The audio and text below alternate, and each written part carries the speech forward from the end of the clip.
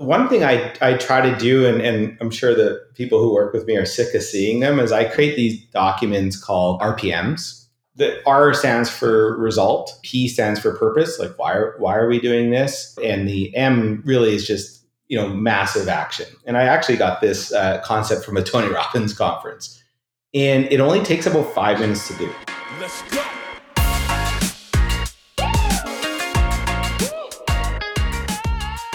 Welcome to Building Bigfoot. I am excited. So this is part 2 with Lance Schafer. Lance Schafer is a personal friend and mentor of mine, a man I highly respect and I honor. He is one of the founding people in the Kelowna tech scene and has really helped to, I would say, lead part of the change that created the tech scene that exists today in our little what do you call us? It's the Vineyard Valley. It's the Kelowna, the Okanagan Vineyard.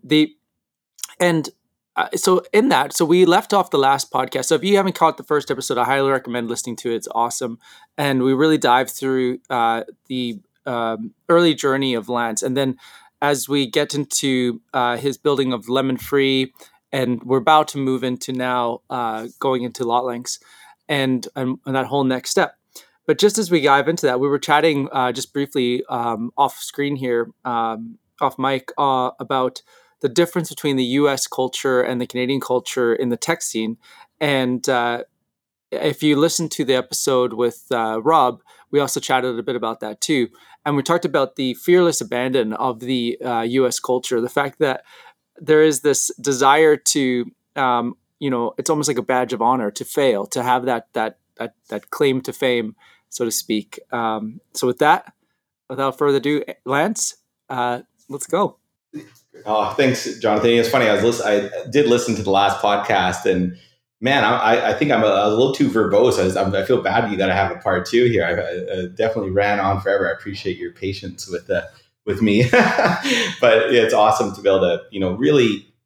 It kind of is an interesting segue because, in 2015, we sold the company Lot Links and really kind of merged in like almost everyone. It's really remarkable. The story from, in some respects, is almost all the team that was part of Lemon Free is still there. And that was 8 years ago, more than 8 years ago. That was 2015. And so, I think that is somewhat of I understand now that is somewhat remarkable when you hear about some of these acquisitions / mergers and so it's been really, really awesome. But it's also, it's been a major pivot in how, like, if you think about the kind of the first part where I was, got 3 companies on the go, all of them, doing great, but none of them really scaling, all of them great cash flow businesses. I was, highly influenced by, multiple streams of income, that book that came out in the 90s and Robert Kiyosaki, like, this is great cash flow businesses, right?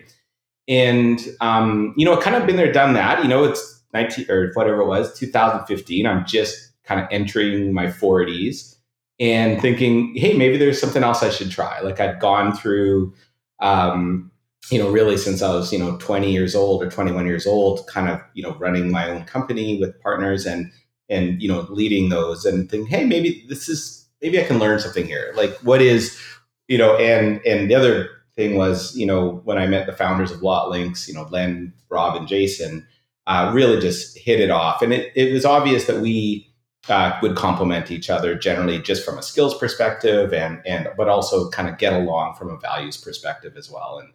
And so I kind of made the decision at that point to scale with them, really.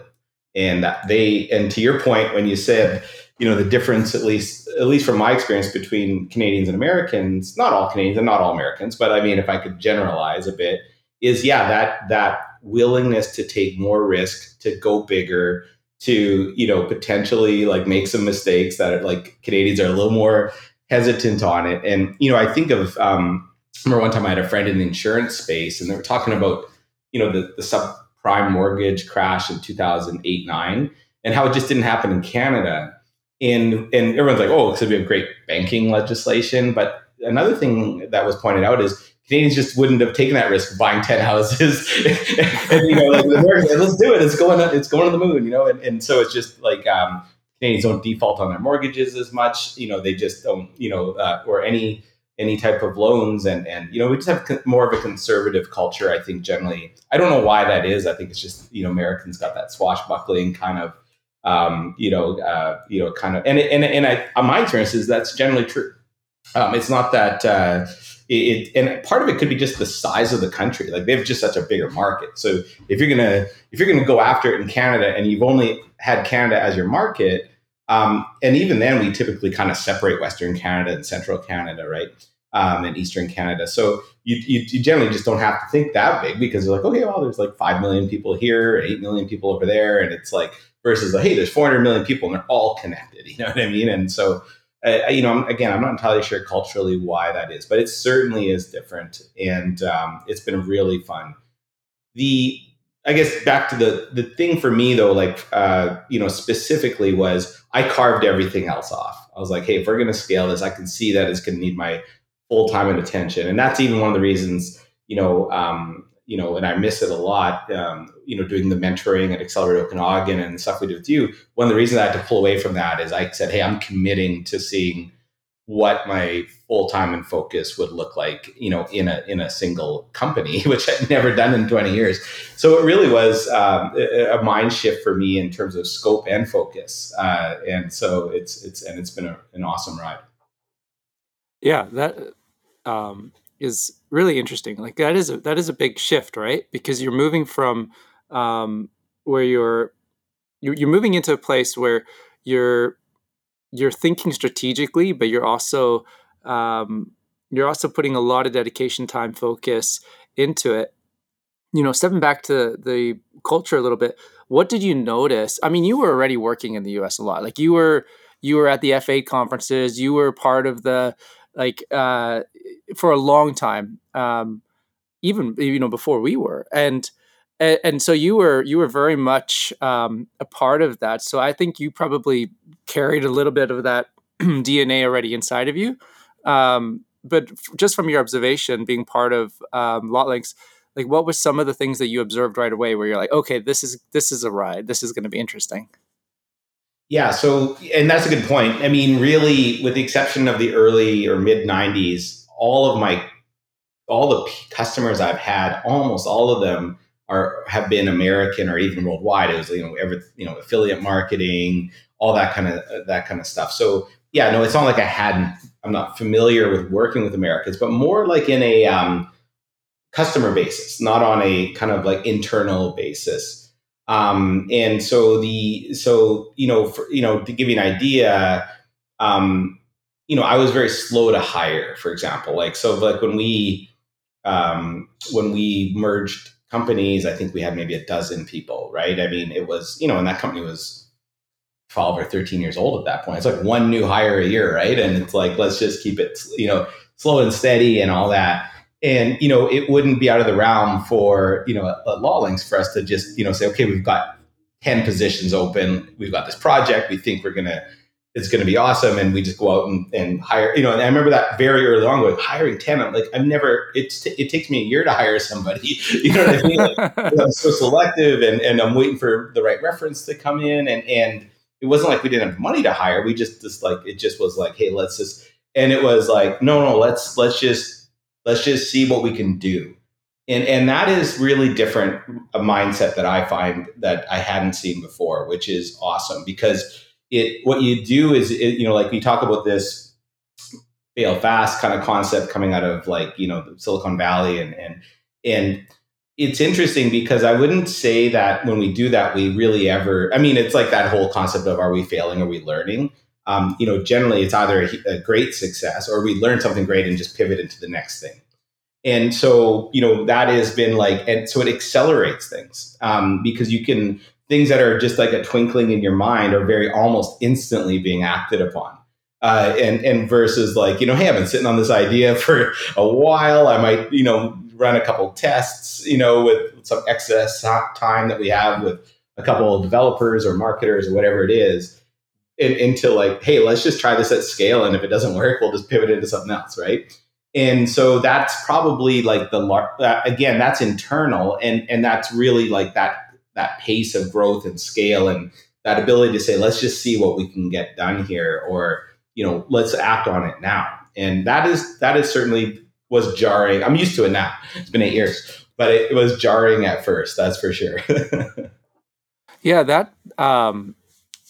that's interesting. So when you hire quickly, because yeah, I remember you've shared a little bit with me some of those fun hires where as a company you're very intentional about growth. So you're like, okay, we need a strong team around growth. So let's hire a team around growth quickly. Um, and so when you bring on that many people into the team, does culture matter? Like, are you bringing them into your culture? Or are you trying to find people who already have the culture, or are you looking more at the strengths and talents around achieving the objective, or is that the culture? Yeah, it's that's a good question. So what certainly with our product and technology team, we do two sets of kind of two streams of interviewing while we're recruiting. And the first stream is culture fit, and that's actually more important than talent fit. So, because I mean, ultimately, if someone's really talented and they don't fit in culturally, not only is it bad for our company, it's actually bad for them. Like they're just not having fun. They're just like we're kind of probably making them grumpy. You know what I mean? Like it's like, hey, this is like for example, we move fast, right? And some people just can't move, especially when we're hiring in Canada.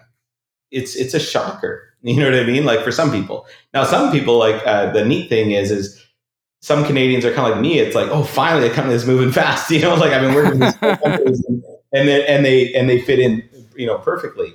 And so that moving fast is a core value of ours. And so that's what we do is we usually, let's just say it's a technical interview, like for a developer or a data scientist or something like that. We usually have someone who's been with the company a long time. It could be myself or someone who's been around a long time. And we ask questions that would try to indicate behaviorally, will they like it here? Like, will they fit? Will they be stressed because of this? And the speed is just one aspect of culture. Like, I mean, there's other aspects of the culture as well.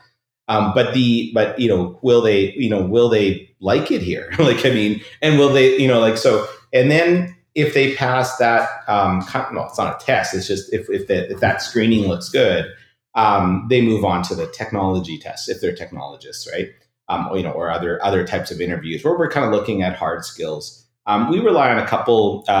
Once candidates get deeper into funnel, we do some kind of standardized testing around, like, I don't know if you've ever heard of DISC.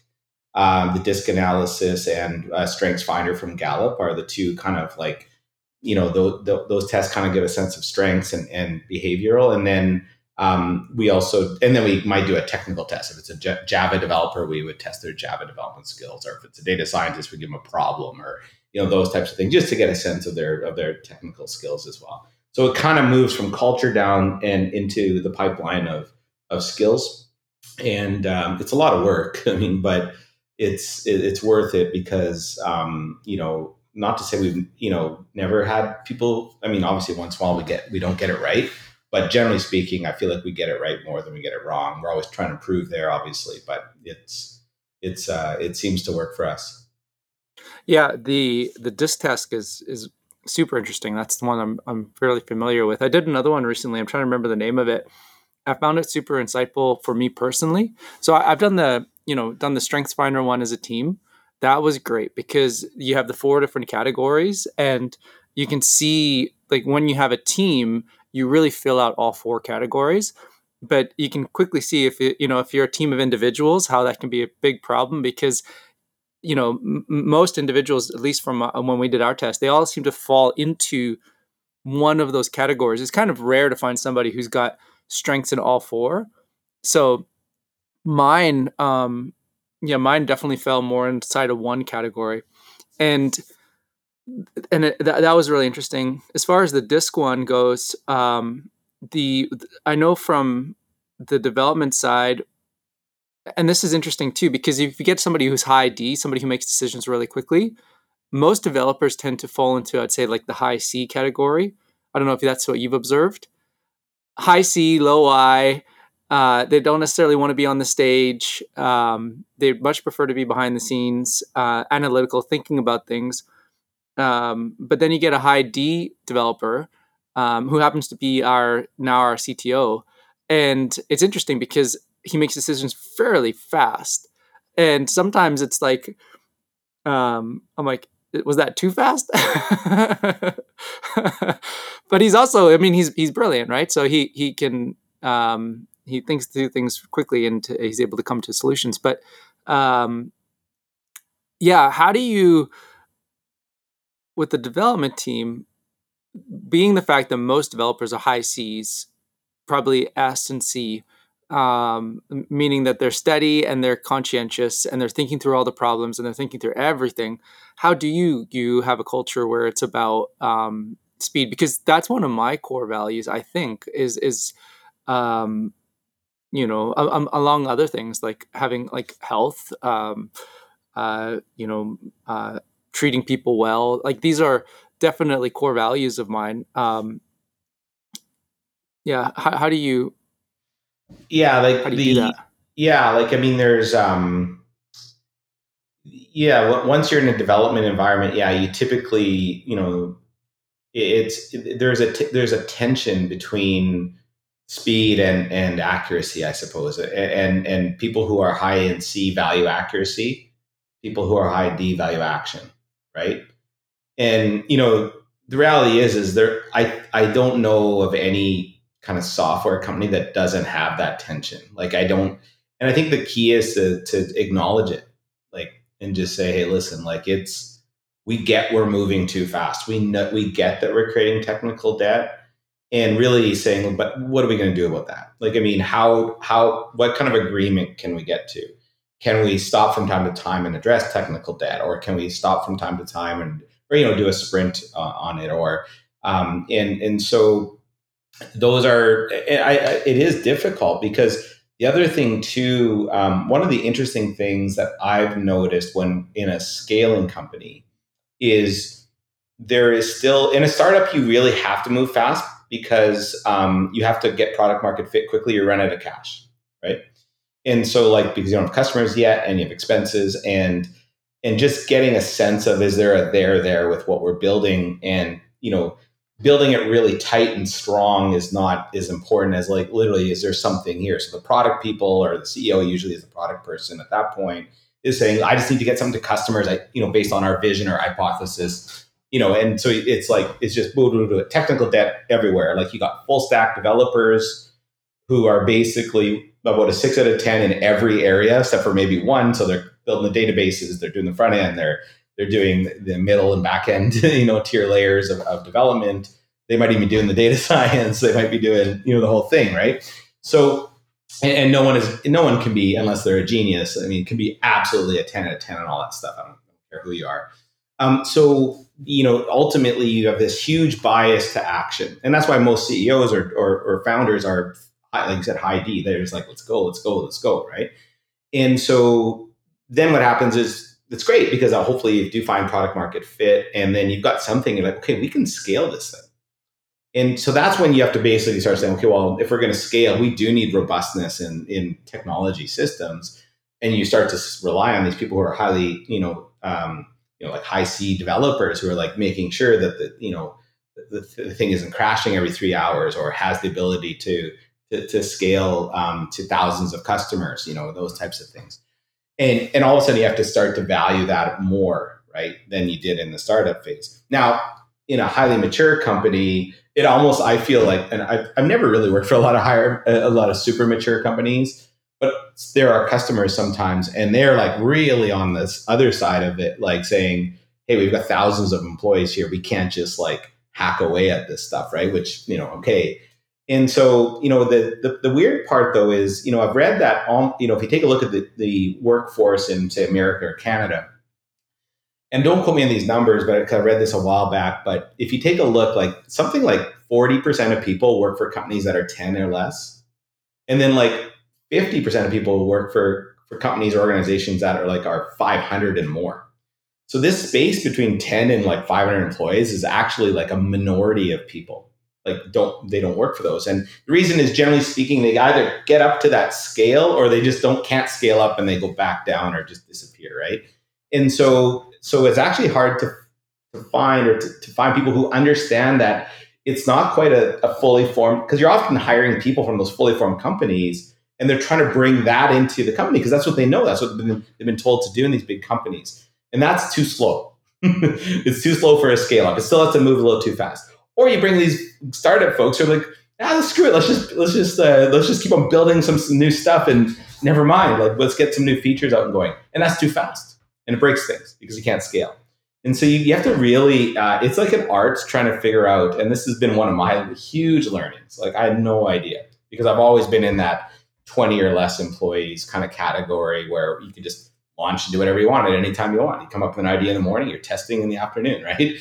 And again, and I think that's where, when we read about these scaling up books and people talking about scale ups, that is really hard from a talent perspective because it's, unless someone's been part of one. And I think that's why often people, like, you think about investors, they love investing in founders that have scaled up something because it's like they kind of get the roadmap, not the roadmap from product market fit. That's in the startup category, right?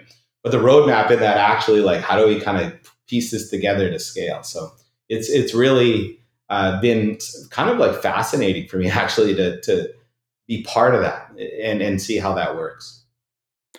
That is really interesting because, yeah, you're right. It's such a different skill because getting product market fit for a lot of people is really a big challenge. I find that really fun. It's super interesting.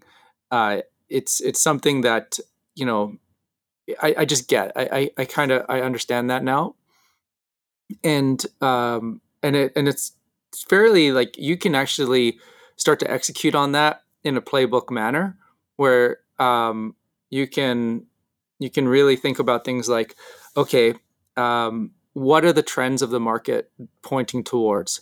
Okay, like, let's say 3 years ago, Apple releases iOS 14.5. This is a big change. All of a sudden, attribution is ending. You have Google saying, we're going to destroy the Pixel. We're going to go to a cookieless browser. You have other industry players kind of working the same. You can pretty quickly say, okay, the trend here is that there's going to be a significant problem around tracking data, attribution. How do you manage analytics in a cookieless browser? So you quickly see that this is the trend that the market is going towards, and then you look at all the customers who are going to have that kind of challenge, and then what are the products that need to exist before that trend hits. And so for me, that's like a pretty easy thing. The next challenge, which I think is a really hard challenge, but some other people like yourself are really good at this, is how do you and you're really good at the first part too, because you really coached us through that journey back in the day. But now you're okay. How do you take this idea that is the right time, right place, right market? The customer loves it.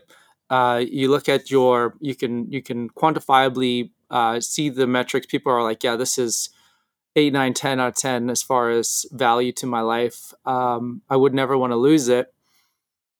But now you're suddenly it's a different execution model, right? So you have to be able to hire faster. You have to have systems in place so that people can plug in, but not so much, like you say, that you're now a GE where everything is, going through quality. Yeah. Like you're not there, because that itself is would be too much inertia, because you really need to get to market quickly. It's all about speed of execution. So what would be some of the lessons that you've learned that have enabled you to do that? Like, a great question. It's funny as you're saying that. It's if you think about just kind of the problem, like, let's just say in startup, let's say the CEO is the salesperson, right? And then eventually you hire your first salesperson, and you almost can double sales, because as long as that second salesperson is sitting beside the CEO and they're just like, they watch the CEO and they just like, okay, I see what you're doing. I hear what you're saying. I'm a great salesperson, and now I can. And all of a sudden, you can almost like double sales. And then you get another salesperson on board. they plug in and there's three. The CEO is still selling a little bit, but got a lot of other work to do. And luckily, this other salesperson's covering. And now you got, and so these, and then at some point, it's like they almost can, bring on them similar numbers, right? But what happens in scale up is you can say, well, okay, well, let's just say our sales are, 100 million a year. Why don't we just double the amount of salespeople and make 200? It just doesn't work. It doesn't work. And so that's the crux of the why doesn't it work? Why did it work then? And why doesn't it work now? Right? The market's there, product scalable. You know what I mean? Why doesn't it work? Same thing with developers. You can say, okay, now you got your founding CTO, your founding technologist, building out the database, the front end, the back end, the middle end, like everything, doing tech support probably too, right? And so and then it's like, okay, well, let's get one more person. And generally it just takes that pressure off and you've got now you're perfect. But you can't just say, well, let's light up 10 teams, 10 Scrum teams and we have 10 now, let's light up 10 more in the next year and we should double our production. It just doesn't work. So the question is, that was what I realized. So I realized that it's just like and it's not just in technology, it's in every part of the organization. You can't just double sales by doubling the amount of salespeople for whatever reason. So that was kind of the insight that I had. And I mean, I kind of knew that because it's not like people haven't written about this problem before. This is not it. And so basically what I'd say, at least for the product and tech side, is you do have to adopt, really kind of more of that. And I know there is a scaled agile for enterprises that exists, but I don't subscribe to that model so much. But some sort of agile system that is loose enough to allow that people to come in and kind of onboard quickly and get new stuff going, but tight enough that they're not like, I don't even know where to find, I don't know how to even load up a server at this company, or I don't even know where to find anything. I have no concept at all.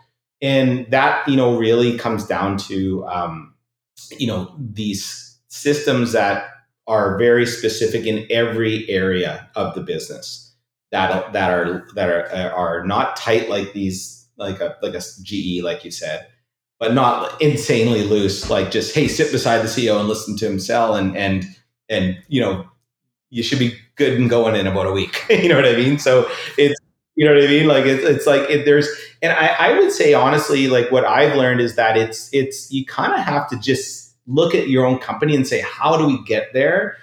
And it's again this combination of some documentation. Generally I like the Agile just manifesto where it's like, the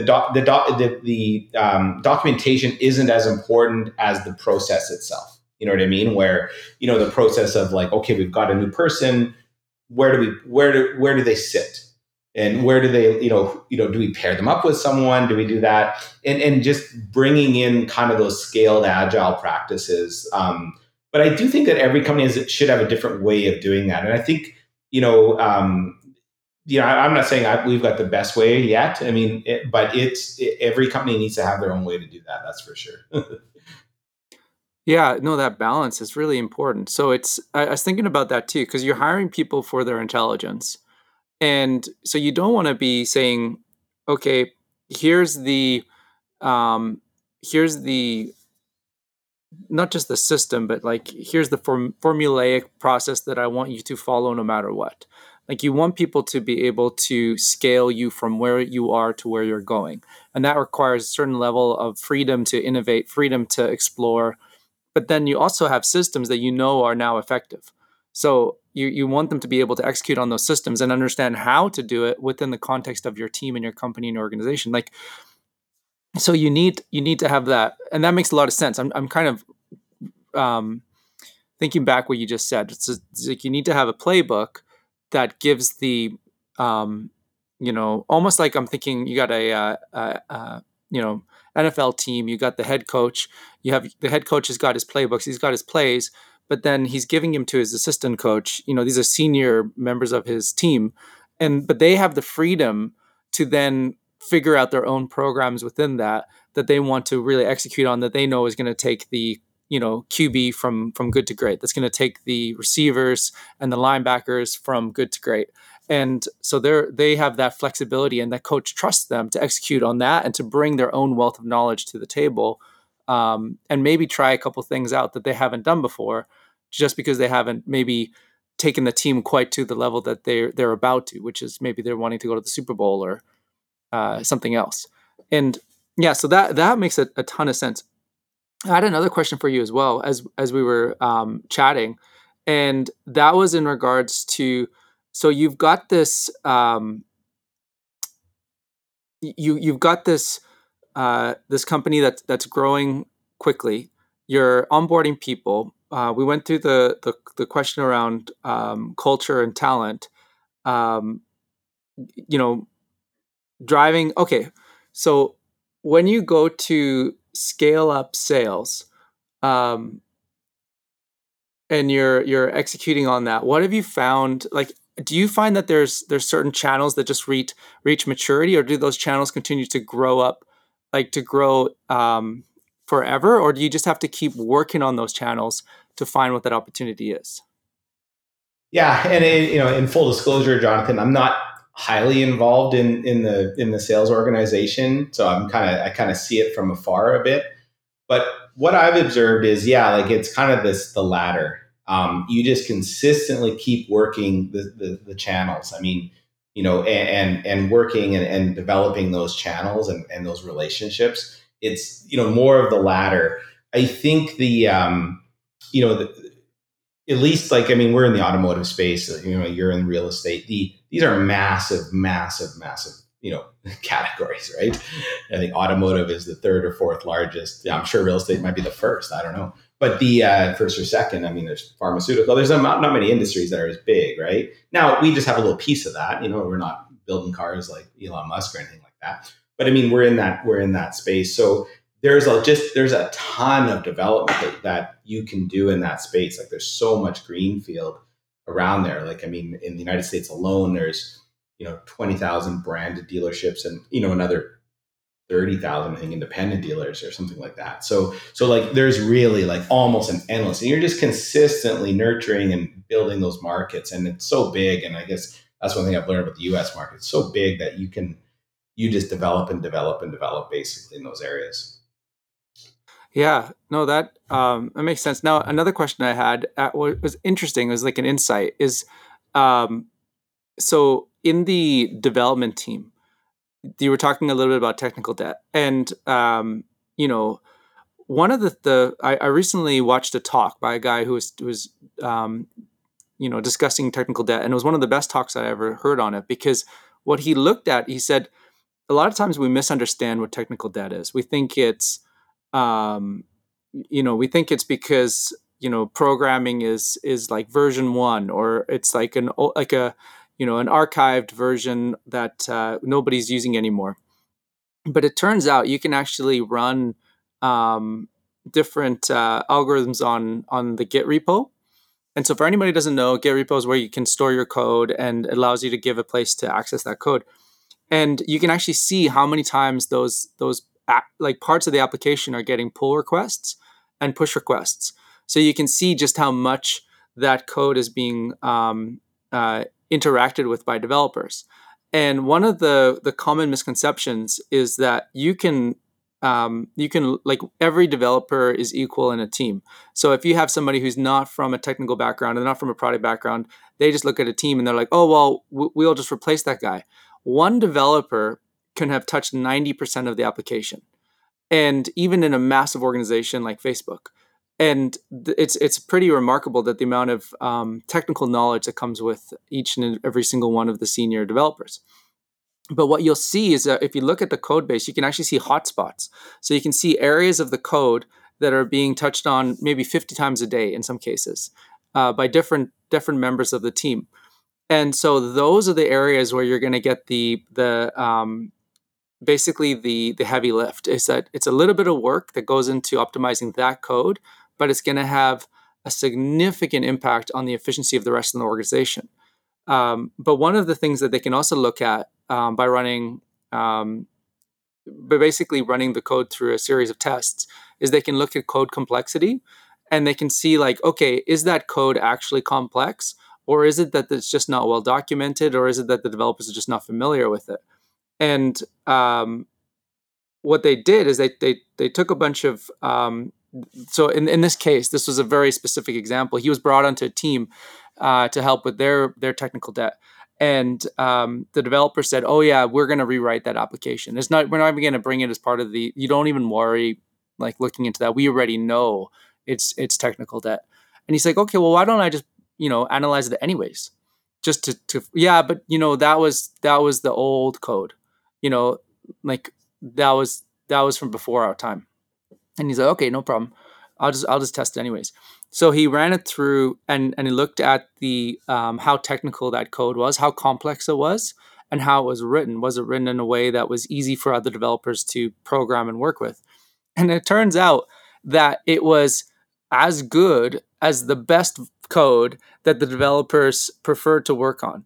And the only difference was that they didn't write it. And so they weren't as familiar with it. And so the conclusion there is that sometimes teams will assume something's technical debt, or they'll spend time rewriting old architecture, not realizing that that old architecture is actually really good. The challenge isn't the architecture. The challenge is just maybe it's missing some documentation. Maybe it's maybe the team just isn't familiar with it yet, and but they will. And so focusing on like the one or two parts of the application that's getting 50 developers to access it every single day is where you'll have the heavy lift. And so I thought that was a really interesting way of looking at technical debt, because it kind of eliminates the preconceptions around it for a lot of people. You, Yeah, that boy. I mean, and again, I'm no expert on technical debt. The one thing I'd say is like, I think about it a lot and I hear about it.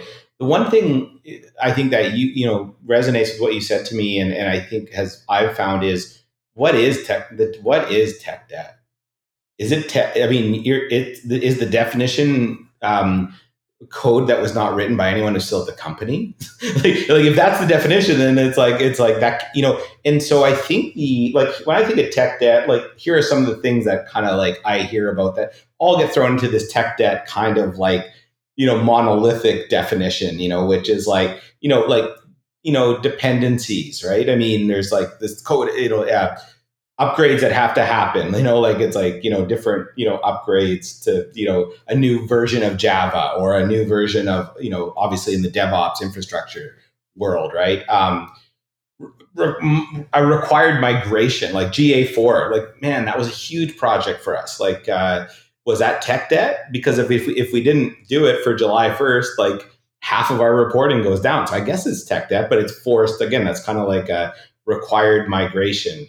We're doing, SOC 2 compliance works, for some of our larger customers need that level of compliance and security. It's not, none of it is customer facing, right? It all happens or it doesn't happen. But I think, and I would say this is probably an area that I haven't done a great job on as a leader is trying to define what exactly is tech debt. And in the realm of our own company, is code that, like to your example, code that wasn't written by anyone who exists in the company anymore, is that actually tech debt?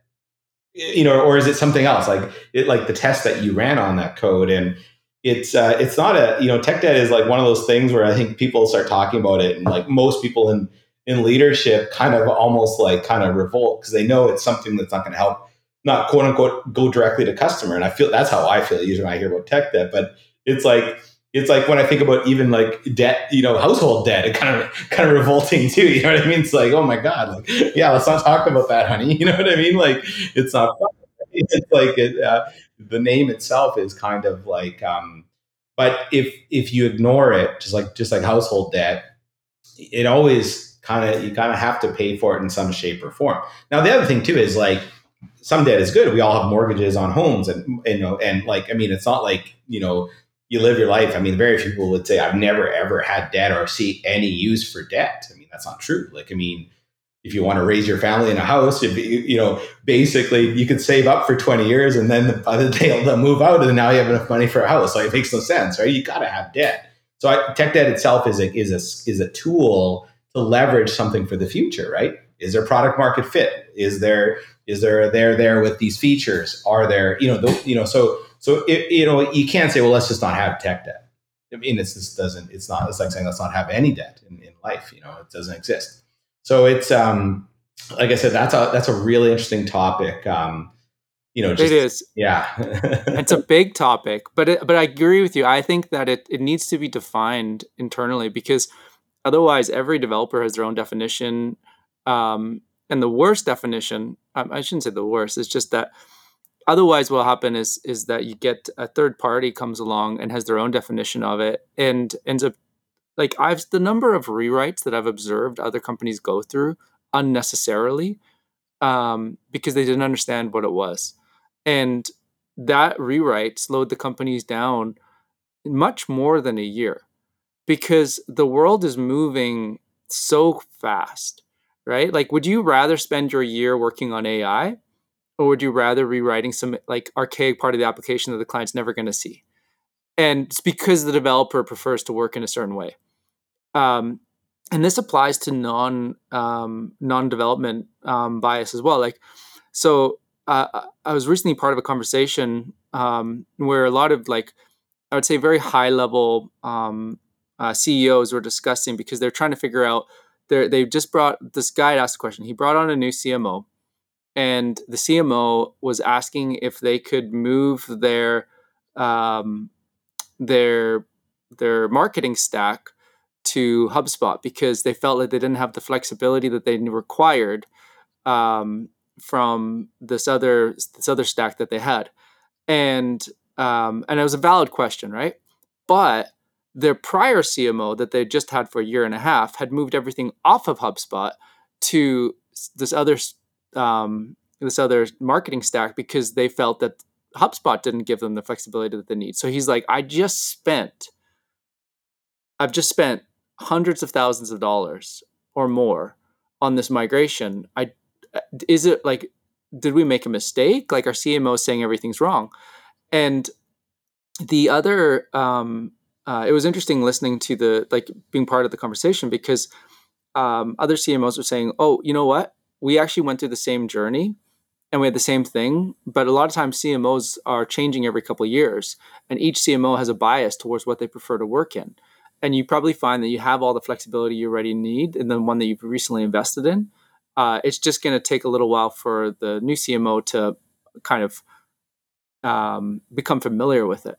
And that's really the change. And that same bias will happen, like, with I think almost any company. It's something that's very relatable. It doesn't matter what kind of company it is. It's like, if you hire new senior team members, they have things that they maybe prefer to work in. And but if you, like, in this case, would you rather that CMO is like implementing a whole new stack, or would you rather that CMO is implementing a strategy to get them to more market? Like, what's going to have the long-term big benefit for the business? Yeah, it's interesting. Like migrations, and you see this, I think, with any type of talent that's intellectual. And maybe only because I've worked in that. I mean, you see with sometimes you see with lawyers, they can only work off their own work. Now, interestingly, they always want to craft their own work, but they always are critical of like someone else's lawyer's work, right? Not because and I mean, like, would that legal work hold up? Probably. Like, it's like it was written by a lawyer. I mean, unless it's absolute garbage, but that doesn't usually happen. And same thing with anyone who's used to a tech stack, for example, right? And back to kind of interviewing, like, we try to get, we let everyone know what our tech stack is, because it's like, we're not really, we understand that there may be cases, and we've done a couple migrations over the last 5 years, where literally, like, one piece of the tech stack wasn't holding up to scale like that, and so, I'm thinking about some sort of like indexing system we had to move, and it sucks because you're not getting any net new no value out of it. Like, but you have to do it. It's kind of like this GA4 migration too, right? I mean, it's like we're not getting a whole lot of net new value out of GA4 than GA 3 or Universal Analytics, but you had to do it.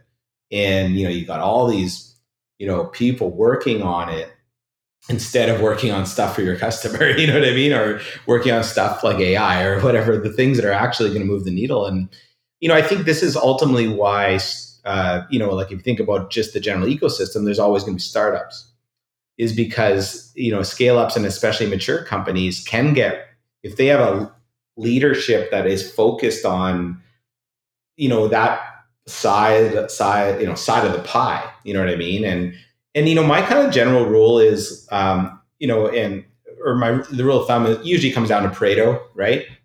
You probably should be spending 80% building stuff for your customers and 20% like straightening out everything else on the back end, like the tech debt and all those systems things, right? And I think that's of course when you start, it's 100%, right? There's no tech debt on a startup. That's why they have an advantage. I wouldn't be surprised if a lot of tech companies are spending 80, 90% on that one side of the pie, everything from maintenance and risk management, if you call it, kind of as categories, right? Versus, enhancements, or new feature development, and those types of things. So, I think that becomes, from innovation. And that's why usually those large companies end up acquiring, right? Because it's just faster. It's like, you know what I mean? We're just, Microsoft, they didn't acquire OpenAI, but I mean, they basically kind of like said, hey, listen, we're not going to build our own. These folks figured it out. And it's a ratio worth measuring, like, I mean, if in the product, in the technology development is the percentage of time being spent on, whatever those tech debt, is versus enhancements and operations. Like, so, it's worth being conscious of that.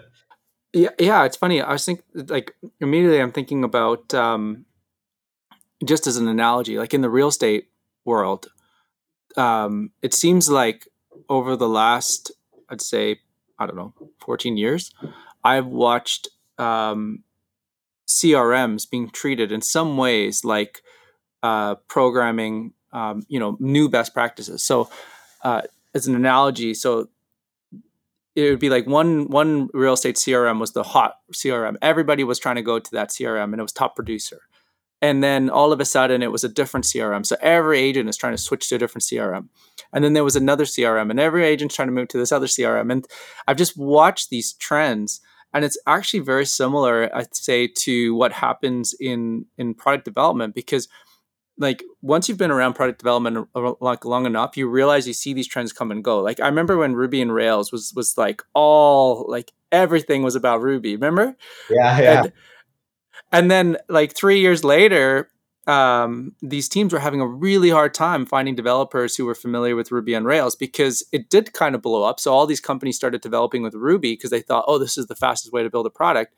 Turns out it's the same speed to build a product on Ruby as it is any other framework, and or any other language. And the but then the challenge was, okay, how many people are actually familiar with this?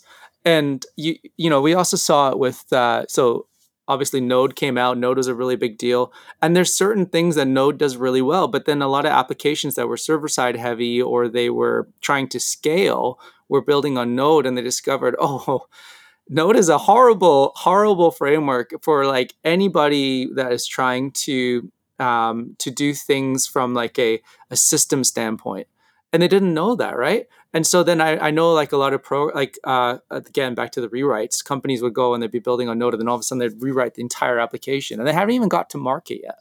And yeah, and it's just like because it was the thing that was most exciting at the time, and so I think any company that kind of goes to that maturity cycle has to learn almost um, I made this mistake. Everyone's probably made this mistake at some point in life. Um, but you go through it and you're like, okay, I don't want to repeat that mistake. That slowed us down. Yeah. Totally. Fair enough. And I think we all have to make them in some shape or form in order to really get the lesson, as long as it doesn't kill us, right? And yeah, but you want to just not keep doing it, like to your point, and yeah, it's easier said than done. It's there are so many exciting new technologies always being promoted. And yeah, it's like, are we, is it really providing the value necessary? And that has to be highly scrutinized. Our base kind of language is Java. I mean, it's been around forever. It's most every developer I know has generally has some experience with Java. So it's been like, not to say easy, but it's at least not it's not that hard to find people. Like, I mean, and that's a blessing. I mean, that our CTO co-founder decided to just like, hey, we're going to do Java, and it's like, it's not as sexy as some of the frameworks out there now, but you know what I mean. But it's like a workhorse that just is, there's a trillion lines of Java code out there, right? Oh yes. I avoid sexy. Like Java is a very, very powerful, stable, fast language, right? And every single computer science graduate has been trained on That's true. Java. And that's our every university. Like even in the 90s, we were using Java. Like it was like, I think I was in the first year when I took computer science courses. I was the last one to use Pascal, and the year after me, they were using Java. I'm like, oh my God, I'm the last guy. I was literally on that change, between whatever it was, 93 and Oh, 94. and it has benefits that some languages don't. Like it's force structure, it's force object oriented, it's force a lot of things. Like it's really best practices are built in. So, question for you. I was thinking about objectives. When you said the 80-20 rule, I love the Pareto's principle. Like it truly the thought of if 20% of the things that we do account for 80% of the outcomes, why can't we flip it around and just prioritize the 20%? Once we know better, do better kind of philosophy. How do you look at outcomes? Like when you set an outcome, um, sometimes the tendency that I will have is I will set a outcome based on some arbitrary metric. And then I'm like, okay, how do we get everyone aligned to make sure that that outcome occurs? Do you think that way or do you think differently? Like when you're setting an outcome, what does that look like for you? The one thing I try to do, and I'm sure the people who work with me are sick of seeing them, is I create these documents called RPMs. And so the R stands for result, and the P stands for purpose. Like, why are we doing this? And and the M really is just massive action. And I actually got this concept from a Tony Robbins conference, and it only takes about 5 minutes to do. And basically, because results exist in the future, so there's nothing you can do. Right? I always feel like I'm working really hard on my goals. Like, you can't on setting goals because a goal doesn't even exist yet, so you can't really work on it now, right? Like if I say my goal is to, I think of a health goal. My goal is for my blood pressure to be 120/80 in the by Christmas or whatever. I can't work on that right now. It's just a goal. Like it doesn't exist in it yet. And then why, right? Why do I want to do that? Like, I mean, try to find your best possible why on it, right? If it's health, it's usually obvious. I want to be around to be a great grandparent and see, grandparents or whatever. Like, I mean, you usually can tie it to something like that. But and then the strategies and the actions are in there. So I actually, now I'm kind of using the M part of it as kind of like mind captures. Like, think about every possible thing that to get going.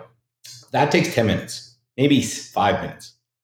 If I don't do that, I get messed up because it's like, for whatever reason, structuring those, especially the result and the purpose, is like the most important thing. And at some point, what you end up finding out if you do it, when I'm really busy and I feel like I don't have time to do that, I start working on stuff that doesn't matter as much. At least everything matters. I mean, there's unlimited amount of stuff that anyone can do at any given moment, right? And that finitude of what we can do though is like what is the highest value actions. So I'd say like setting goals, understanding why they matter, like is probably that connects you right to your brain stem a bit more, and then deciding what you're not going to do. That's probably I always find it's actually easy to decide what to do. It's hard to decide what not to do. You know what I mean? Because it's like, there's a lot more things that you can't do than you could do. Right. I mean, if you look at that from that perspective. So what do we not going to do? And, every day time is like the great equalizer, because, if we're working 8 hours a day and have family and friends and health for 8 hours a day, sleeping for 8 hours a day, or whatever way you structure your time, that's very finite, right? I mean, it's like, you can say, well, what are your goals? Well, let me see your calendar. I'll tell you what your goals are. Like, I mean, you may not know what that is, but those were your goals. If you're watching 7 hours of YouTube, your goal must be is much different than if you spent 7 hours with your family. I just know they must be different. Either that, or you're unconsciously doing it, which is scary, right? Because it's like, if you can't. Now, I'm not saying every single thing you do in life needs to be attached to a goal. The goal might be just, I just want to sit, have a peaceful mind. Well, maybe a half hour of YouTube does that. I don't know.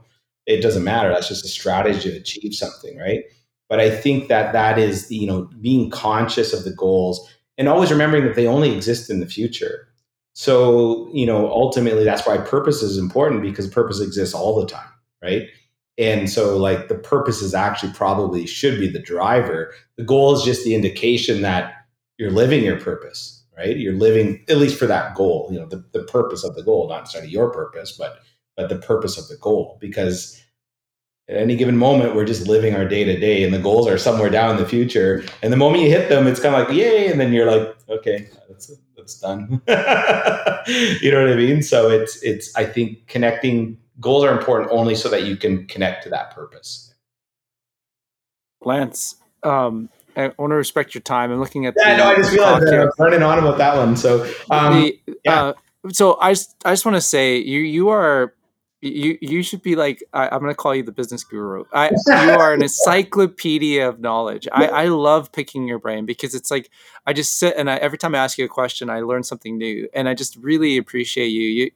And you're so humble. You're so humble. Like, you always say, "Oh, I'm not this." Like, the number of like go-to-market strategies, the best things I've learned in marketing, I think I've learned through you. And so I genuinely, I sincerely appreciate who you are and what you're doing. And I'm so grateful that you are in this world, because it's better for it. And man, I have tons of fun. I really appreciate you. I wish this could be like a 5-hour episode. I really do, because I know it just keeps going on. Well, trust me, I could probably run on for that long. You don't want that, but no, I mean, but seriously, this was really fun, Jonathan. I don't think I've ever done a podcast. I've done automotive podcasts, but this is really different. So this has been really fun. I really appreciate you asking me. It's been as much fun for me. I promise you, and I feel the same way. Like, I mean, ultimately, most of what I've learned, especially when I was doing more of the mentoring, but even within our, within LotLinks now, is to try to, you learn in order to try to, like, see if you can get, other people, working with you on stuff, and vice versa. So it's actually, I always say, I learned more from this than probably you did. So I guarantee that. So I appreciate that as well. So, I listen to my own stuff. I'm like, now I got to follow my own advice. So what I do is I listen to these podcasts now, like, again and again, because like every time I interview now, I'm going to be listening to you again, and probably listen to it again, because there's nuggets you drop that I find that I have to listen to it a couple times, where I'm like, oh, that's so good, and then I'm like, I want to ask you. So I'll probably, hey, listen, feel free to connect. And, it's funny because I'm laughing because if some of the folks on my tech team hear my thoughts about tech debt, I'm sure I'm going to hear a few words from them. So I'll have to send it over to them and be like, come on, Lance. So like I said, I'll learn from my own, try to stay true to my own words here. Well, awesome, man. Appreciate it. This has been a ton of fun. Thanks, Jonathan.